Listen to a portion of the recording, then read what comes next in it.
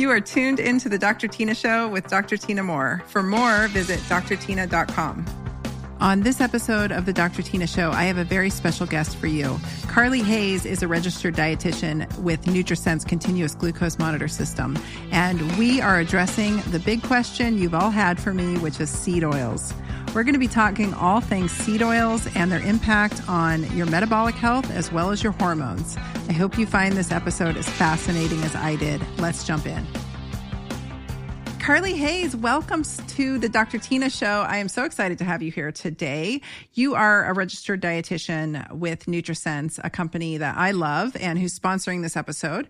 And I was just excited to bring you on so that we could talk about hormones and seed oils and the connection to all of it with metabolism. I think this is a subject I get a lot of questions on, and I'm glad to have you here. Yay. Well, thank you so much for having me. I love your show. I listen to it all the time, so I'm really excited to be a part of it. Oh, awesome. I'm excited. I love it when I feel like I'm talking into the abyss because I sit here and stare out at this field behind my house and just talk to my microphone, and I never really know where it's landing. Instagram won't let me grow, so I don't usually get a lot of feedback, and I love it when I hear that people are listening to the show. So awesome. All right. So you know as well as I do that poor metabolic health is really a huge factor in hormonal disruption, and people don't seem to put the two together. A lot of influencers online will be like, hey, let's balance your hormones naturally, but they're never really doubling down on the root cause, which is metabolic disruption. And we know that seed oils, I believe, are actually more responsible for the metabolic health crisis that we're in as a society than even sugar is. So can you tell the audience, what are seed oils, first of all, just 101? Yes, definitely. I do think there's so much confusion there. There's a lot of misinformation about all areas of health, but seed oil seems to be the one that is popping up all the time now, as I know you know. But yeah, when we look at what seed oils are, and to lay the groundwork for what I'll talk about today, again, there's a lot of unknowns. So I just want to dive into what we do know right now, what we can use in our own lifestyles, and then what's still unknown. So just trying to paint the picture of how we can use this information in our lives, as you always do with your audience. I love that you mention it in a practical way, like how can you actually apply this to your life? So I'll make sure to touch base on that. But yeah, just to lay the groundwork for what the heck these seed oils are. Again, there's a lot of misconception here. Sometimes vegetable oils get labeled as seed oils, but as you know, vegetable oils are also a type of processed fat, but they are not actually seed oils. So seed oils specifically is a type of those industrial processed oils that in which the oil is extracted from crops of seeds. So think rapeseed, which is your canola oils, also very popular. Corn, soy, which is the most commonly used oil in the United States, cotton, rice bran, sunflower, and safflower seeds. So most of these processed seed oils are really, really high in a type of fat called PUFAs. And again, we hear this term thrown around a lot as kind of the evil fats in the fat category. But really what polyunsaturated fatty acids are, or those PUFAs are, is just a fatty acid that contains 2 or more double bonds. So probably not anything anyone needs to memorize, but just to let you know what that is, that's what those are. And there are 2 specific types of PUFAs that are really, really critical for us to discuss when it comes to the health of humans. And those are omega-3 fatty acids and omega-6 fatty acids. So I think we are humans and we like to think black or white, good or bad. And so you'll hear omega-3s listed as the good omega fat, and then omega-6s listed as the bad fats. And there is some truth to that, but just with anything in health, it's so much more layered and nuanced than that. But when we think of those 2 different types of omegas, they're both polyunsaturated fatty acids. So they're both PUFAs, and both can be present in seed oils, right?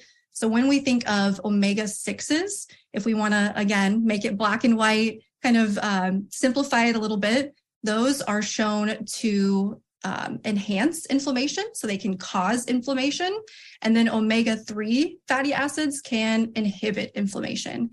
So we've got both sides of the spectrum there. And the thing to remember is that they are competitively metabolized.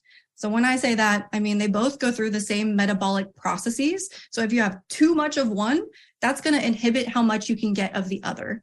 So when we think through the lens of omega-6, omega-3, the problem isn't necessarily all omega-6s.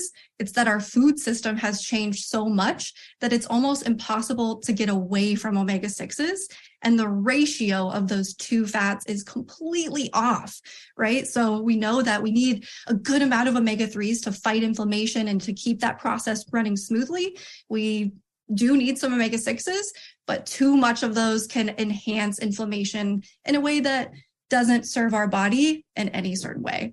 So if we think from a human evolutionary standpoint, we used to have about a equal ratio. So equal parts omega-6, equal parts omega-3. And now as these have become just abundant in our food supply, that has skyrocketed. And the ratio of omega-6 to omega-3 is 20-1. So that has just shifted like crazy.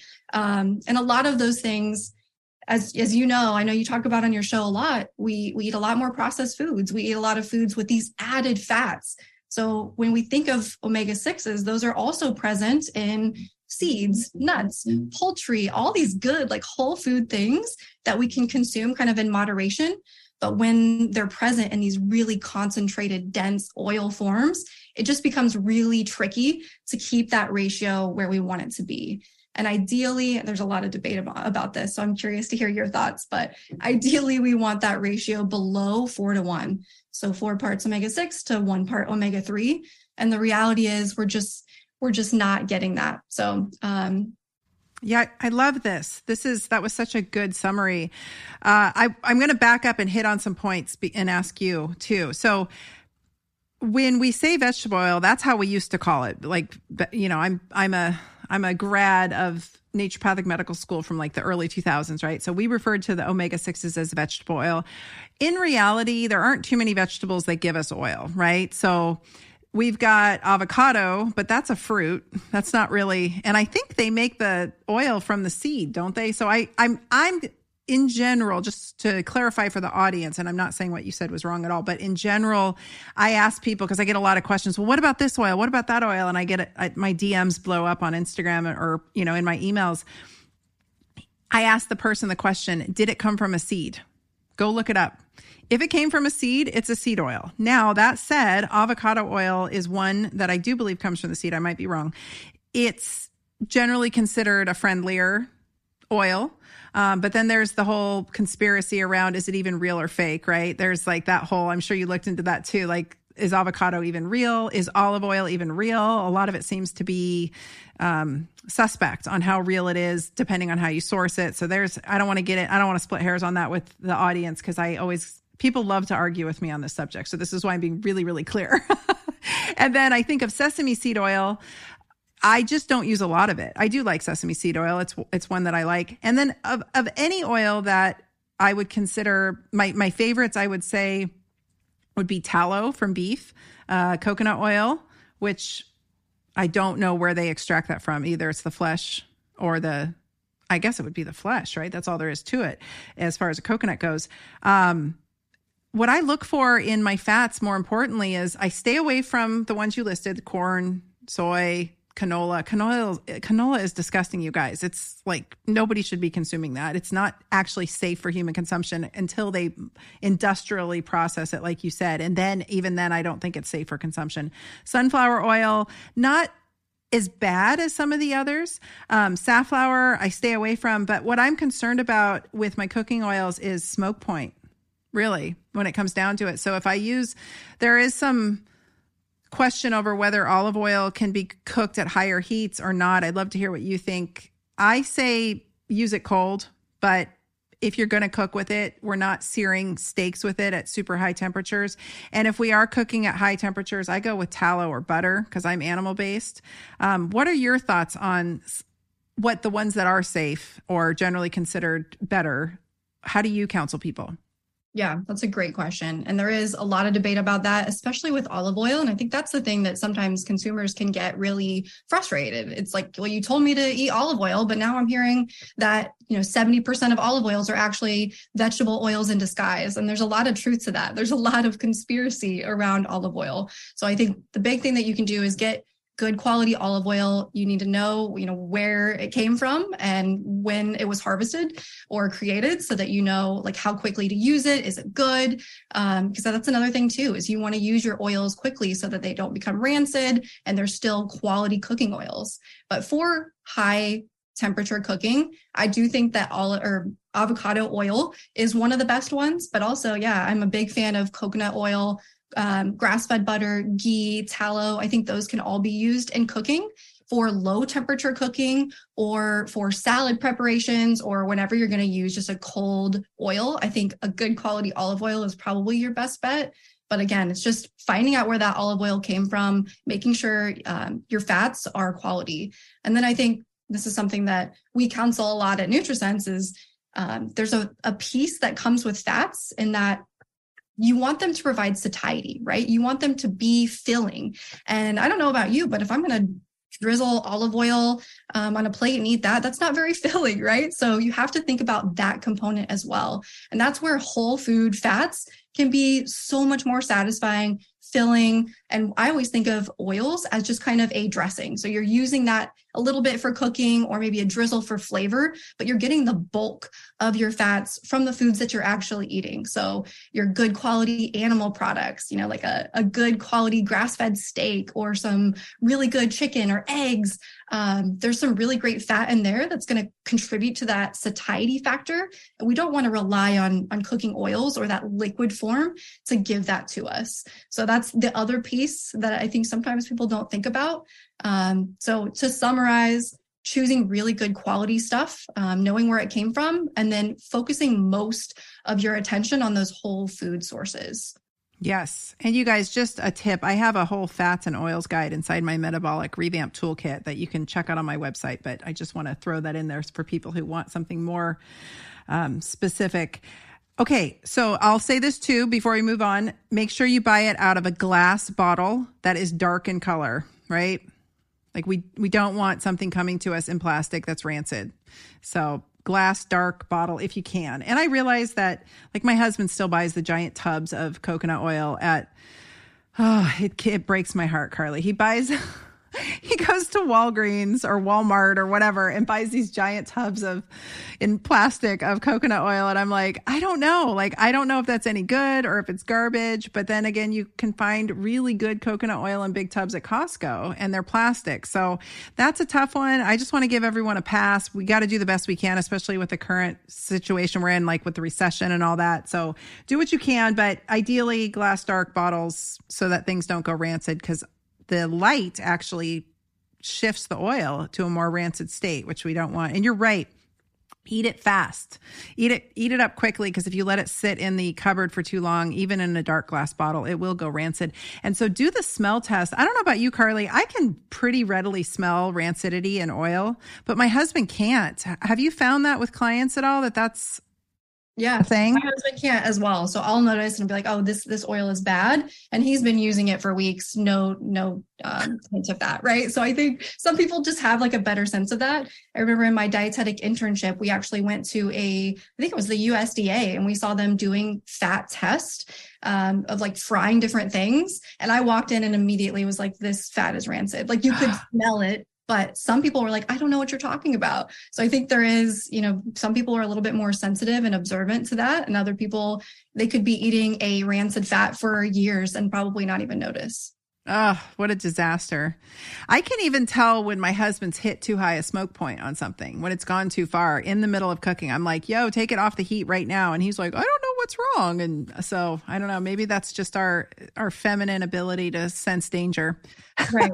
Just a little bit more observant with all things, including cooking oils. Yes. And then to ask about your ratio. Yes. So what I told patients for years is, look, so, when I was graduating from school, it was all the rage to just pump high doses of fish oil into people. I'm not a super fan of that in every case. I do have my reasons for wanting to use like high EPA or high DHA in certain patients. And I do so under supervision. And I never suggest people go crazy with the fish oil. I have a fish oil in my line that I love, but I don't suggest people take high doses of fish oil without proper, just somebody, anybody, whether it's a dietitian or a nutritional therapist or a health coach, just somebody kind of guiding you, because too much of something is too much of something, because it is a PUFA, right? At the end of the day, it is in that PUFA category. But what I tell patients is like, stop eating so many damn omega-6s so we don't have to put so many omega-3s on it to put the fire out. Because like you said, it's that ratio. And I don't worry too much about like splitting hairs on like 1-4, 1-6. I just want to make sure people aren't consuming massive quantities of omega-6s and not getting any omega-3s. And then even we want some omega-9s in there, and we don't have to get into that, but like having a ratio, because your cellular membranes is really what we're talking about here. They're fluid fat layers, bilipid fat layers, and they require 3, 6, and 9 to be fluid. And so taking too many of an omega-3 can actually start to make your cellular membranes stiffer. And taking omega-6s turns your cellular membranes into garbage. And that's what I want people to understand, is that cellular turnover takes time. And if you've been living off the standard American diet and consuming massive amounts of omega-6s for your whole life, all of your cells are made of that. And it takes time to turn that over, which is kind of a terrifying, gross thought, So here's how I keep it simple. Just don't eat out of the house. Stop. As much as you can, stop eating outside the house, because the one factor you cannot control, you can get it gluten-free, you can get it dairy-free, you can make all these dietary recommendations to the waiter, but the one factor you cannot control is the crappy oils that most restaurants use to cook. So I just try to eat at home, and I try to be cognizant of my 3 to 6. Like if I'm pounding 6s, I'm adding some 3s. That's about as complicated as I try to make it. Exactly. And I think you bring up a good point, is that a lot of times when we're counseling people or talking about this, they think it's all or nothing, right? I have to change up everything, or I have to switch all these fats. But really the beauty and where you're going to find the most success is when you embrace that gray area. Because if you are just following the standard American diet, like most people are, it's not going to get you anywhere. You will end up in that metabolic health state that you don't want to be in. So it's really these small little shifts that you can make every single day, and just gradually making those better, more smarter choices, and being cognizant of the things that you do have control over, that can really help that ratio and make sure that you are supporting the optimal balance. So I'm with you. I'm not going to get my ratio tested very often. Maybe I'm curious every now and again, but I think for the average person, it's just bringing awareness. Yeah. There's so many things in our pantry that are really full of omega-6 linoleic acid that we have no idea about, things that you don't even think of. There's been a lot of, attention drawn to those commercial nut butters. And now we have like natural nut butters that are better options. But what about, creamers, coffee creamers, even if it's unflavored? Usually a seed oil is the second ingredient in there. And I think an average consumer is going to think, well, this is just cream and sugar, right? I'm doing the right thing by choosing something that's unsweetened or, from this specific brand. But when you really start to look and see, all of these seed oils are all around us. And it just takes that awareness piece and that slow modification of the things that you're doing every day that can make a huge difference. So there's so many good, products now that have that swap, and maybe use avocado oil or those other, more metabolically health friendly oils that you can choose from. But the first step is awareness. Yes. And I would say just simplify your food, guys. Like just really simplify it. Like it's amazing when you come and look at my refrigerator, it looks like there's nothing in there because we eat so simply. And if we are using condiments, they come from either like Primal Kitchens or a company that we know is not using any seed oils, right? They're using avocado oil, but we just eat really simply. I mean, this is, I think, the biggest shift I saw with patients, and you probably deal with it more, but they're like, why are we putting creamer in our coffee? Like, why aren't we just using either a dairy creamer or a little butter or nothing? Like, why is everything so dressed up? Why are there so many processed foods in the cupboard and in the refrigerator? Like, just don't buy it. Like, just make it simple and get yourself down. My rules with food labels is, for one, be able to read it. If you can't identify an ingredient, you probably shouldn't consume it. Number 2, 5 ingredients or less is generally my standard rule. And whatever's listed first on the list is what it's highest in. So go look at your oat milk, guys. You'll be terrified. It's super gross, and I would never put that in my mouth. And I'm not trying to be elitist. Like, it's just garbage. And I made a commitment to myself a long time ago. I'm not eating garbage. My mouth is not a garbage can. So I just have simplified my food down to the bare minimum. Another reason I did this, to be totally honest, is because when they're talking, they were talking about, the recessions happening, food's getting really expensive, really, really expensive, especially depending on where you live, that maybe there's shortages of some things. I just got good at not eating processed foods. Like, it's really that simple. So I know that a lot of people want the swap out, and probably in your line of business, people really find that comforting, but I'm pretty hardcore. I'm like, just don't freaking eat it. Just get it out. Get yourself down to like what I eat: beef, I eat blueberries, I eat things with 1 or 2 ingredients in them, right? Like just what they are, how they either, like the most processing was the fact that it got fermented or it got cultured. I try to keep things really simple because that way I don't have to play a guessing game. I went out, the reason I say this is I went out the other night with my husband. We never go out to eat anymore. And I had Thai food, and man, did I feel rotten the next day. And my face was so swollen. And I know it was because all of it was cooked in these nasty seed oils that I never consume. And I used to think when I was out that my gut issues were due to maybe gluten contamination or whatever. But what I found that is pertinent to this conversation is that it was always the damn dressings. It's always the dressings or the sauces that get me. And I think it's the seed oils in the dressings and sauces. They create so much inflammation in my body and in my gut and in my face, which will get us to the hormone conversation in a second. But it's, ask them to cook you some beef in butter.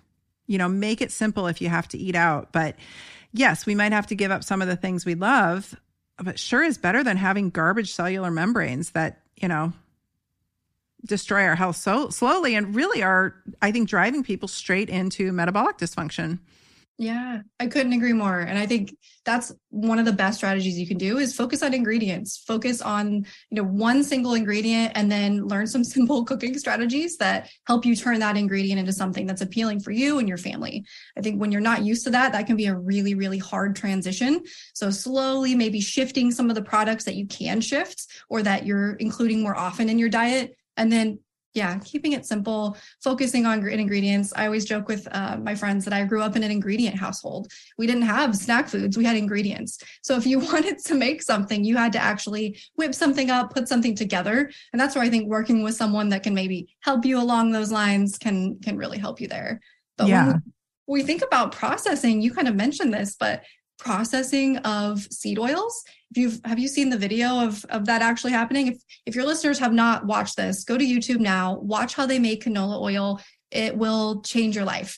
I think one of the things that in our food system, we're so sheltered from how things are made, right? We go to the store, we see beef on a plate and we buy that. So we don't see how that animal was harvested. We're so disconnected from the processing of our foods that it becomes easy to accept when things aren't right.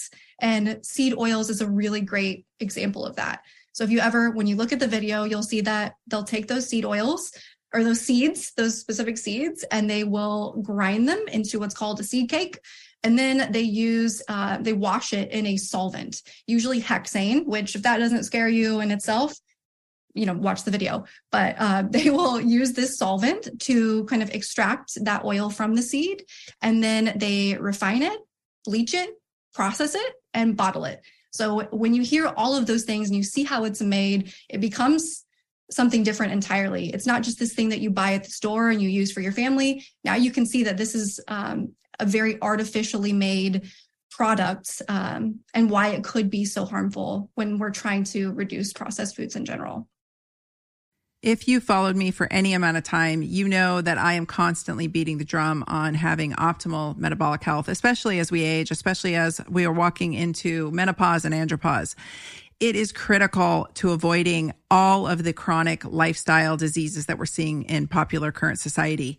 Here's the deal. My hands down best biohack that I have found is the NutriSense continuous glucose monitor. I love this thing. I use it quarterly to keep tabs on my own metabolic health. And I want to extend a discount to you today as a listener of the Dr. Tina Show. You can get $30 off if you head to the show notes, head to the link, use the coupon code Dr. Tina, DRTYNA. That'll get you $30 off any subscription. I highly suggest you consider a 3 to 6 month subscription so you can really dial in your metabolic health, but any amount of time will be incredibly eye-opening. They have expert dietitians to help you. They've got a really cool app that gauges everything in real time, and the dietitians help you figure out what the graphs mean. It's invaluable. Head to the show notes, link, NutriSense, Dr. Tina is the coupon code. Let me know how you love it. I can almost guarantee that something eye-opening will be shown to you. Grab it now. Canola oil is rapeseed oil, like you said, and rapeseed, it's canola is an acronym.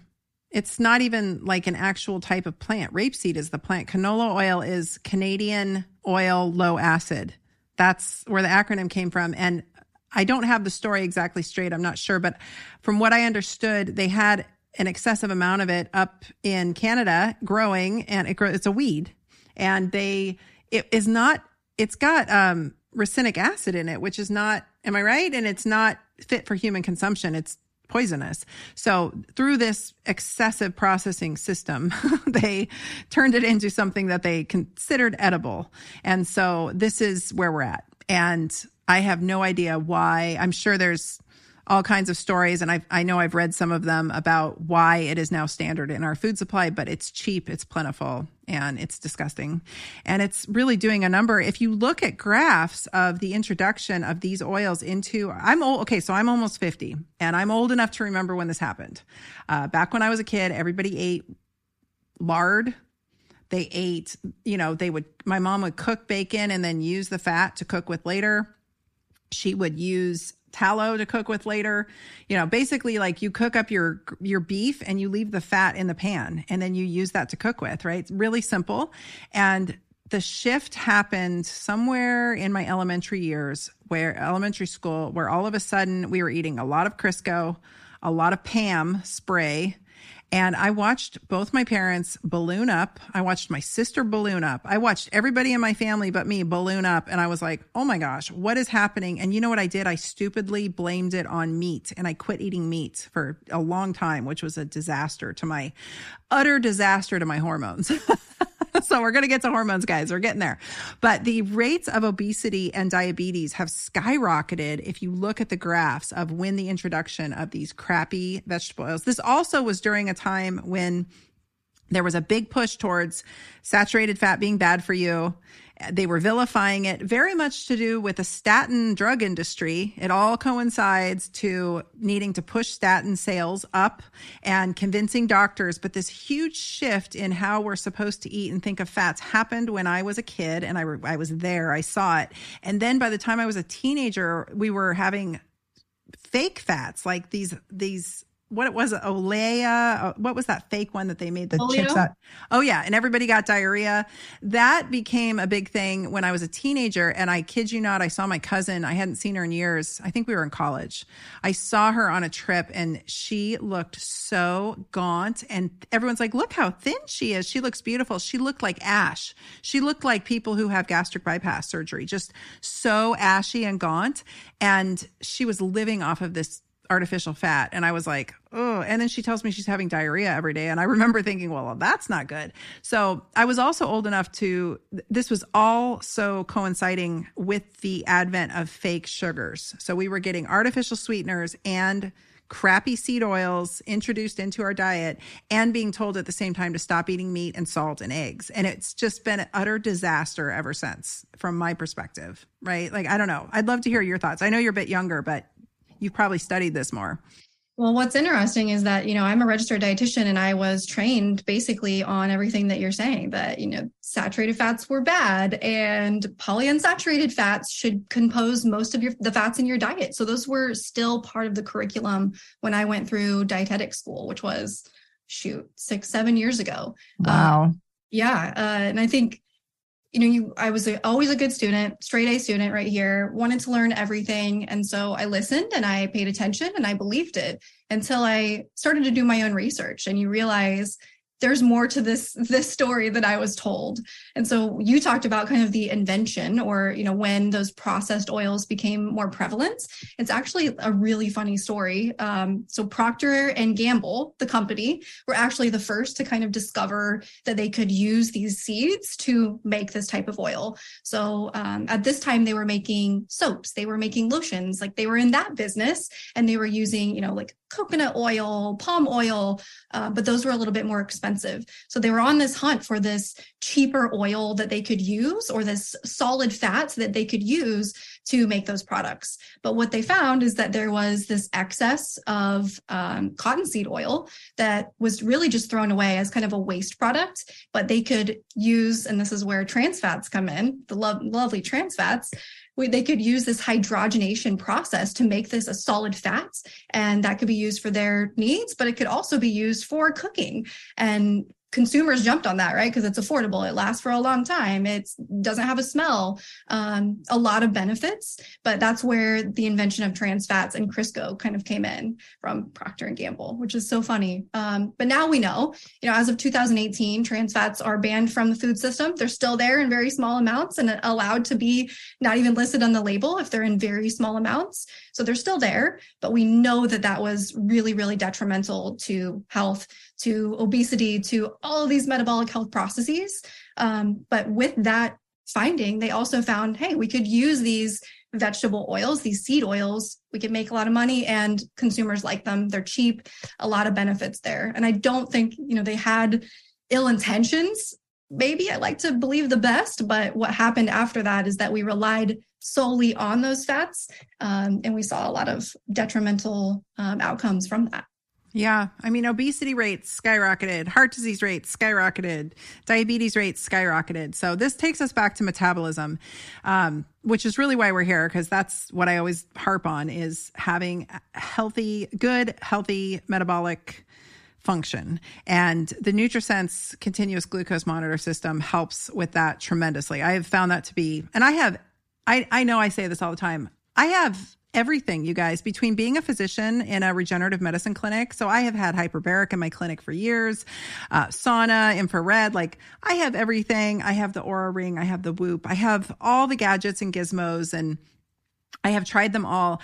And the one thing that I constantly go back to regularly, if not quarterly or more often, is this continuous glucose monitor, so that I can look at what foods are doing to me. And it's not just about sugar. It's not just about what I'm putting in my mouth even. It's my stress, my sleep, my reaction to things. Anticipating stress makes my blood sugar spike. I mean, it gets more brittle as we age. I don't have a better word for it. Like, our adaptability to carbohydrates and to blood sugar swings gets a little more brittle. Have you seen that with your clients as they've aged? Like, they're just not quite as adaptable as they once were.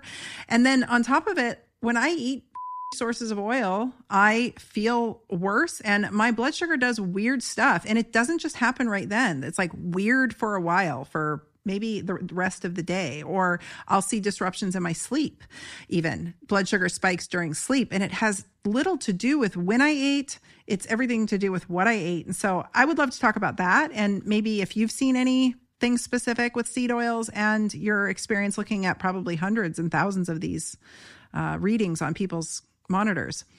Yes, 100%. And I think I'm right with you. I think one of the most impactful things people can do to understand their metabolisms and see where their efforts are going to make the most impact is to wear a CGM.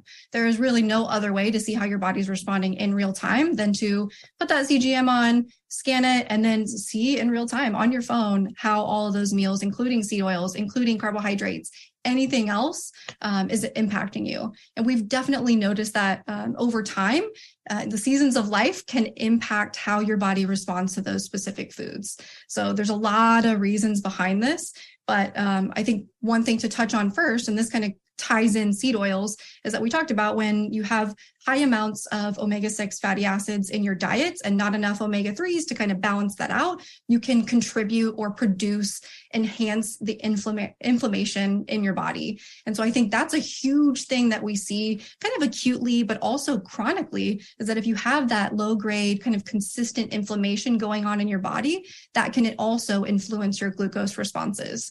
So as you know, and your listeners probably know, inflammation in not excess can be a good thing, right? That's our body's signal that maybe some more attention needs to be drawn to a specific area or, something's going on. But when you have that low grade chronic inflammation all the time, i.e. you're eating a standard American diet, you are really high stress, you're not getting enough sleep, all of those things are compiling over time, so years, decades, this is where it can really add up, and you can see that kind of impact in your metabolic responses to food and all those other lifestyle factors. So when we look at inflammation and glucose, so the thing that I look at all day long is glucose, right? And when we see inflammation or we think about inflammation, there's really this bi-directional relationship.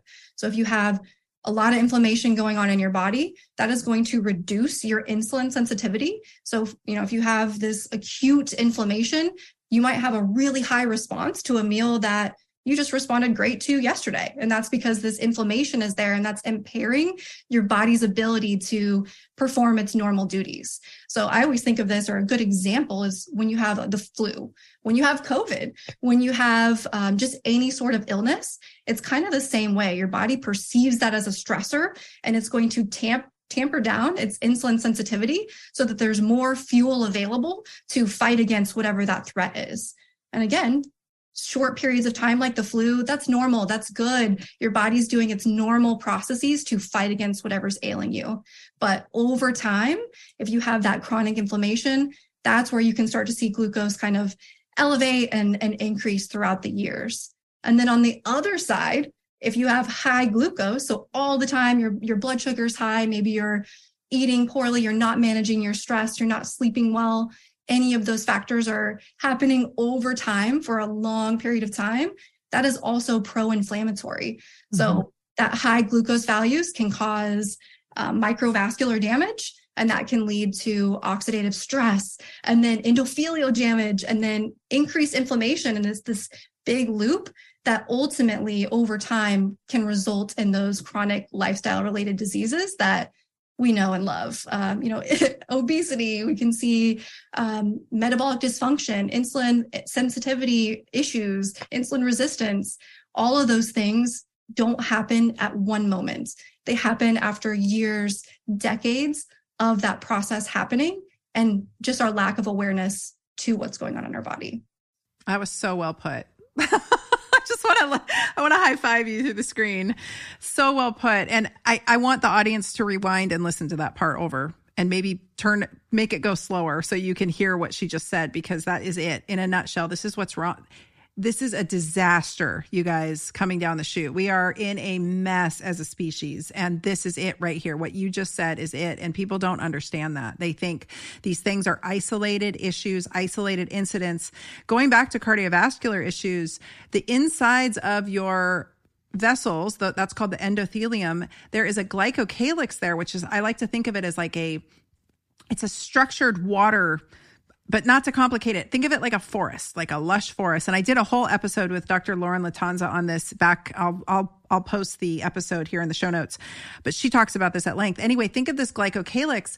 When your blood sugars are whacked out, you're caramelizing your cells, first of all, in the simplest way to put it, right? Like the oxidative stress on the cell is caramelizing these sugars on your cells.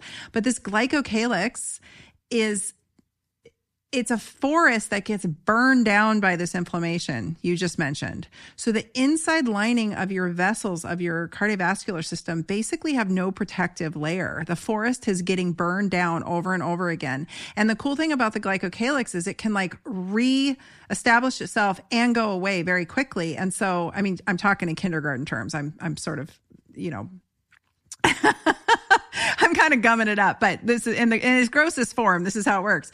So this is what I think about is like, am I going to put this thing in my mouth that's going to burn down my glycocalyx in my forest inside my vessels? That's That's literally where I'm at. I walk into Starbucks, I'm starving. I hate Starbucks, by the way. But if I'm starving and that's the only thing on the road trip and I go in there, I look at everything in the counter, the little glass case, and I'm like, all of this is going to burn up my glycocalyx. And that slow, low burn, that I think in 2018, a study came out saying that 94% of US adults had busted metabolic health, busted cardiometabolic health. That's a lot of people. And then when you think about the heart disease that is potentiating, I firmly believe that 99% of cardiovascular issues are due to poor metabolic health, simmering that fire for so long. And then if you make it past that, guys, you're looking at the last stat I looked at just the other day, up to 40%, 10 to 40% of type 2 diabetics will end up in chronic kidney failure and on dialysis. So you're looking at a life of being hooked up to a machine several times a week, getting your blood filtered, which is a utter disaster. And if you make it past all that, you're looking at pretty much a guarantee of dementia and Alzheimer's. This is why I pound the drum on metabolic health. And then going back to COVID, these viruses induce a transient diabetic state in the patient because of exactly what you said. We've got to free up sugar to go fight the battle. Like, we need blood sugars to get our immune systems fueled to go.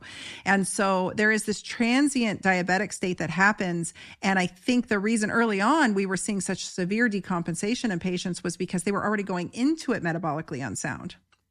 Right? They were already going into it sitting in this. Most people don't realize that they have metabolic disease or that they're diabetic.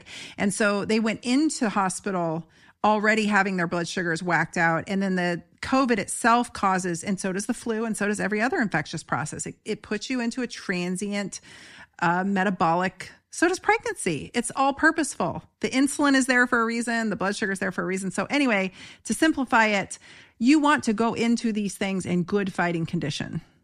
That's it. You want to walk through life in good fighting condition. Chronic stress will burn down your glycocalyx of your endothelium. So if you're living a stressed out life, we can't always change all those factors, but we can control what we put in our mouth, and we can control our sleep habits, and we can control our exercise habits to some degree. So this is what I'm trying to always harp on in this show is like, get your shit together, guys, because there's a lot of factors we don't have full control over, but the ones we do, we can double down on it. And I think this is where that CGM is so powerful, because you may think you're doing all the right things. For me, I thought I was doing all the right things, but I was in a really stressed out period, and holy smokes, was that wreaking havoc, right? So yes, I can't control some of those stressful factors. They're familial, things are happening, but I can control the other factors.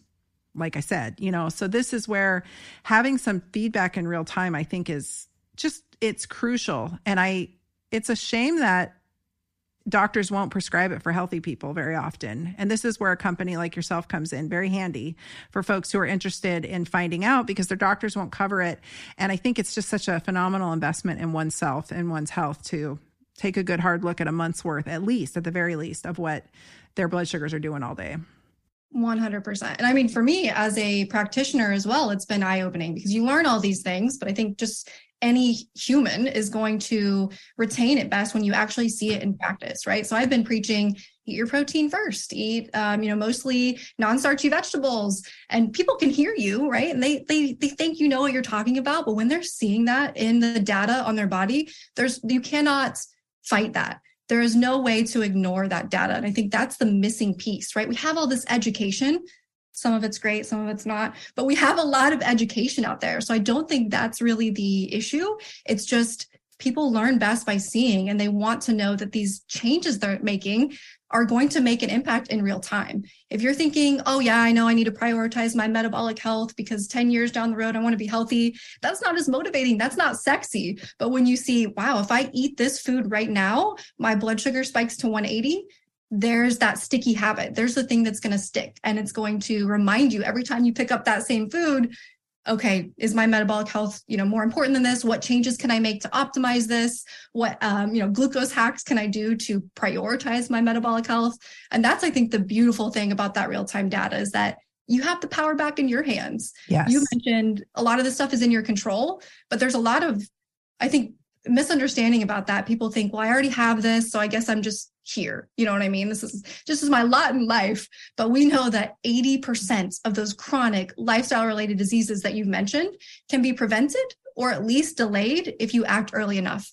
So if you're able to identify it and really just make those small changes over time, you can prevent or at least delay it, improve your health span, improve your lifespan. And that's where I think it can become powerful. It can become sexy because you can have that power back in your hands. And that's why I'm so passionate about what I do, because that click is the best thing ever. It's huge. It's objective visual data, and there's nothing more compelling than that. And, taking this back to seed oils, two things. One is, as far as objective data goes, when I would take a patient on a journey towards wellness, it took about 90 days for us to start seeing definitive changes in their lab values. And that can be disheartening because they're doing all the right things. They want to run their labs a month in. And I'm like, okay, but it's a waste of your money because we're really not going to see a lot of changes. I actually think part of that's due to seed oils. I think that's partially due to that cellular turnover, that cellular membrane that takes time.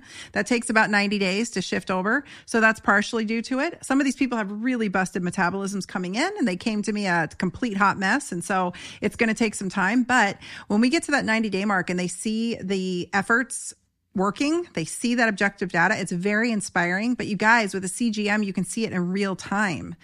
It immediately, it's so cool to see. And it's so much more inspiring and keeps your willpower going and compelling to keep doing the right things because you're seeing it all in real time. And then when you flub up, you're like, oh, well, at least going into a flub up, knowing you're flubbing up is a whole different ball game than having no idea what's happening and feeling really disempowered. And so I'm not perfect by any means. I mean, I ate popcorn at like 10 o'clock last night, and I looked at my husband. I'm like, this is a bad idea. We should have gone to bed an hour ago, and we shouldn't be eating popcorn. Totally disrupted my sleep, whatever. And my gut doesn't feel so great today. But I knew going in what I was doing. And I knew what it was going to do to my blood sugar because I've used the CGM enough. Point being, when you're empowered and you make decisions, at least you're making an educated decision around something instead of not having any clue and feeling really, really just like leaving it to the ethers or to God or what. I saw a meme. People get mad at me about this meme, but it's a meme. It's Jesus. And he's like, Karen, this is not in God's hands. You've got type 2 diabetes. You need to get it together. You need to make some changes, lady. And I that's the truth, right? That's where we're at. And so having a monitor that really gives you that real-time data, I think can be very, very compelling to continue to make the right decisions along the way. And then the second thing I wanted to ask you about was, I don't know if you made the reel. You guys have such a great Instagram. I love it's so educational, and everybody go follow NutriSense on Instagram. It's really, I learned so much there, or it helps solidify, the knowledge base I have and makes, sometimes puts it in different terms that I think are more understandable for people. Anyway, there was one on there about eating fat with carbohydrate and so I was always trained that you want to eat fat with carbohydrate because it will keep the spike lower because the carbohydrate won't cause such a blood sugar spike. But in this reel, was that you who did this, or was it I can't remember who made that reel? Someone else, but I know exactly what you're talking about. Yeah. So she said that the fat with the carbohydrate kept the spike up for longer. And so I wanted to talk to you about that because we're talking about fats. And is this because maybe they were using a crappy kind of fat, or because would that happen as much with like a tallow or a butter or a ghee? Yeah, that's a great question. And I'm glad you brought that up. But I was always trained that too. And I do think there's a lot of truth to that. So we know that carbohydrates are our quickest digesting macronutrient, right? We have an enzyme in our mouth that before you even swallow it, your body's processing that. And that's why if you ever get low blood sugar, if you're hangry, that's the thing you crave. You're not craving, tallow. You're craving a dense carbohydrate source because your body's telling you need to get your blood sugar up quickly, and we can process that into blood sugar more rapidly. But when we add a fat is our slowest digesting macronutrient. So that digestion doesn't happen until much later in the digestive process. So by pairing those things, you can blunt that spike and slow down the response. But there's a couple caveats there. So because fat is slower to digest, sometimes it can take too long for that glucose curve to return back to normal. So just to lay the groundwork there, when we're looking at a glucose response to food, there are three main things we're looking at. We want to keep it below a certain peak, and that varies from person to person. There's been a lot of evidence that shows staying below 140 is ideal. Some people prefer to keep it below 120. I think there's some individuality there. But you want to keep that peak low and controlled. And again, those high peaks can contribute to inflammation, and which we don't want. You also want a small shift in glucose. So what that means is you're going to start out at a certain glucose value. And then when you eat, it's normal. Your glucose is going to increase. That's what we want to happen. But the degree of that shift can tell you a lot about your metabolic health and whether that food was a good food for you or not. If you have a huge shift, that can cause your energy levels to be disrupted. That can cause you to crash really quickly. And also that contributes to more variability in your glucose. And that is one of the biggest predictors for cardiovascular disease risk. So we want to keep these small little shifts. And that's where adding a fat can really help kind of reduce that shift. So in that case, it can be really helpful. The last final piece of that glucose curve is how quickly it returns back down to baseline. So we want to get back to around normal or your starting baseline glucose within about 2 to 3 hours after eating. And that's just a sign that your insulin did its job, right? It responded to that glucose, it brought glucose back down, and now you're stable. But when we have fats, combined with carbohydrates, sometimes that can take longer than 3 hours. And that's again, because fat is our slowest digesting macronutrient. So a lot of pieces can play into that. You kind of hinted to that if you have like a really cruddy fat, or if you have a really high proportion of fats, that can take longer for your body to process. And that's not necessarily what we want, because that is telling your insulin over and over, you got to keep working. You got to get that glucose back down. So that just overworks your insulin, and that's not what we want. So there's a beautiful like middle ground where you can have a little bit of fat, the right type of carbohydrates that produces that beautiful glucose curve. But that's where it takes a lot of experimentation. For me, whole food fats, boom, I can get right back down to baseline. Yeah. But if I have foods like pizza, right? Really high in fat from all the cheese and the pepperoni and all these other things, but also high in carbohydrates, that can take a really long time to get back down to baseline. And sometimes we'll see multiple spikes in glucose because, again, your insulin's just working overtime to try and get that back down. Same sort of thing with fried foods. So this also goes back to the type of fat, right? If you're frying something, it's already a processed carb with that breading, and then you have that seed oil that you're frying it in, that can take a really long time to get back down to baseline. So to sum it up, yes, I think the type of fat that you're choosing matters, but also every single person is going to have a different perfect ratio that they can process well. For me, it's a little bit of fat, so like a dollop of peanut butter or maybe an egg with my carbohydrates really helps keep it aligned, but that's going to look differently for everyone.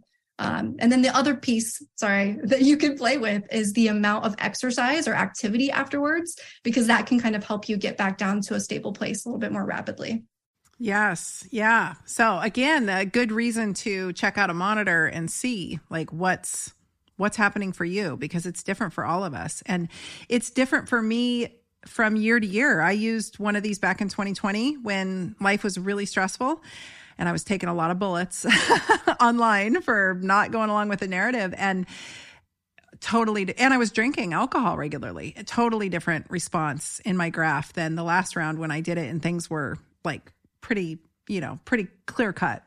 Again, sleep and stress will do all kinds of, and alcohol will do all kinds of crazy things to your blood sugar, not just in real time, but over the long haul. So let's tie this up and tie it back into hormones, because that was the promise.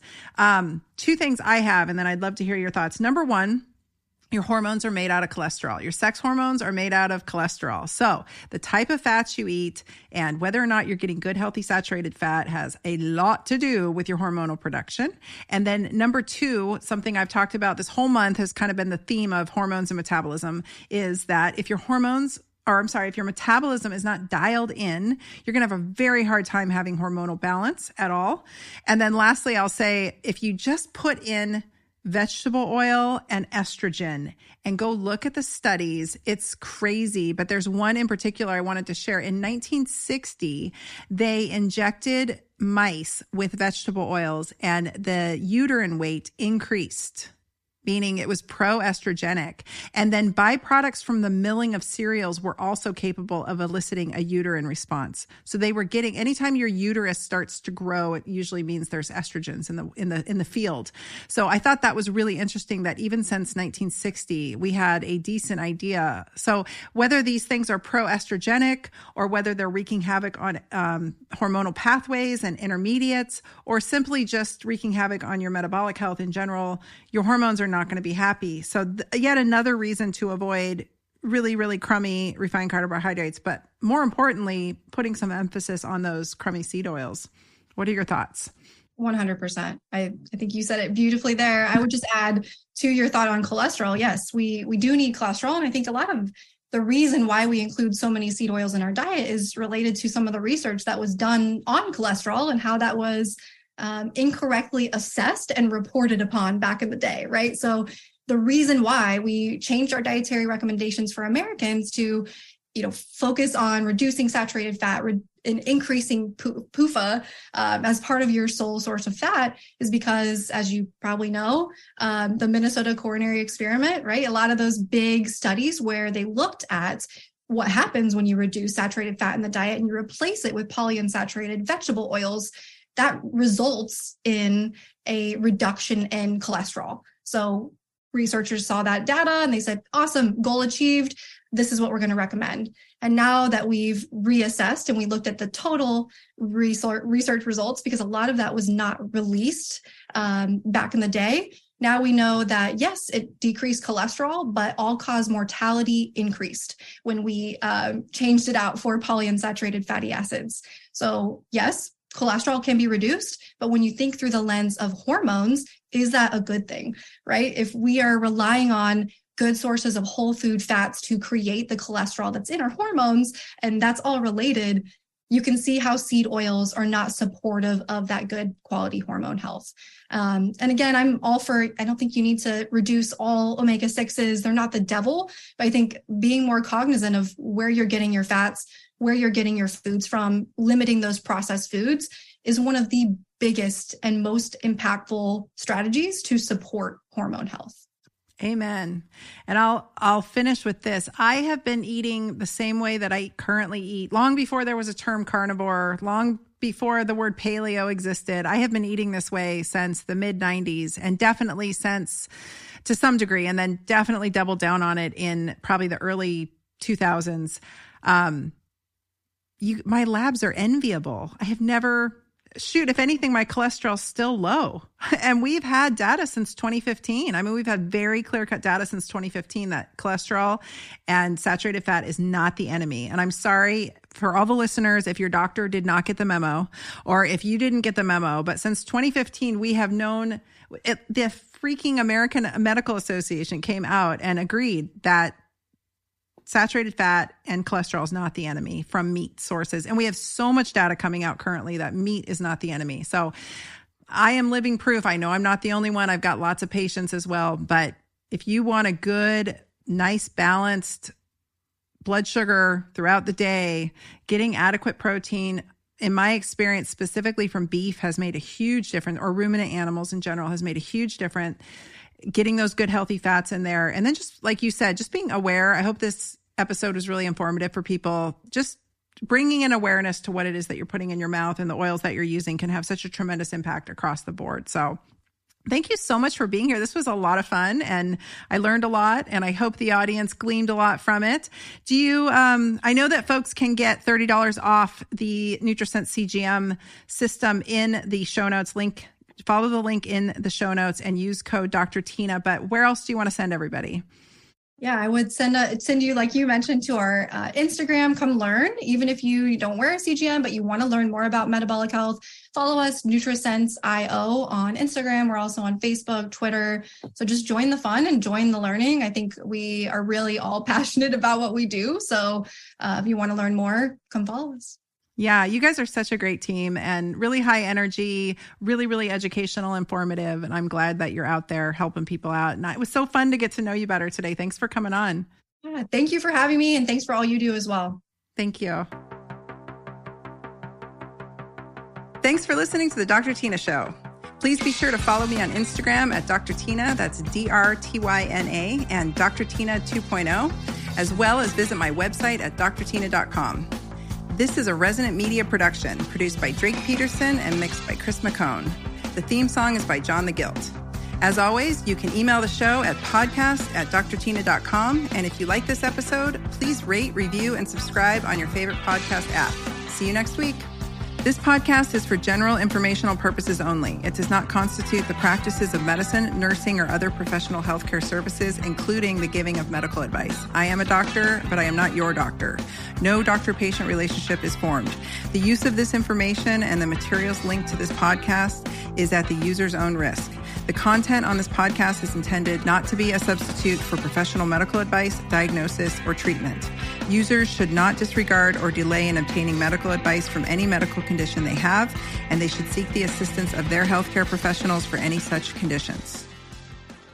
If you're looking to take back your health, it's time for you to listen to the Real Foodology podcast.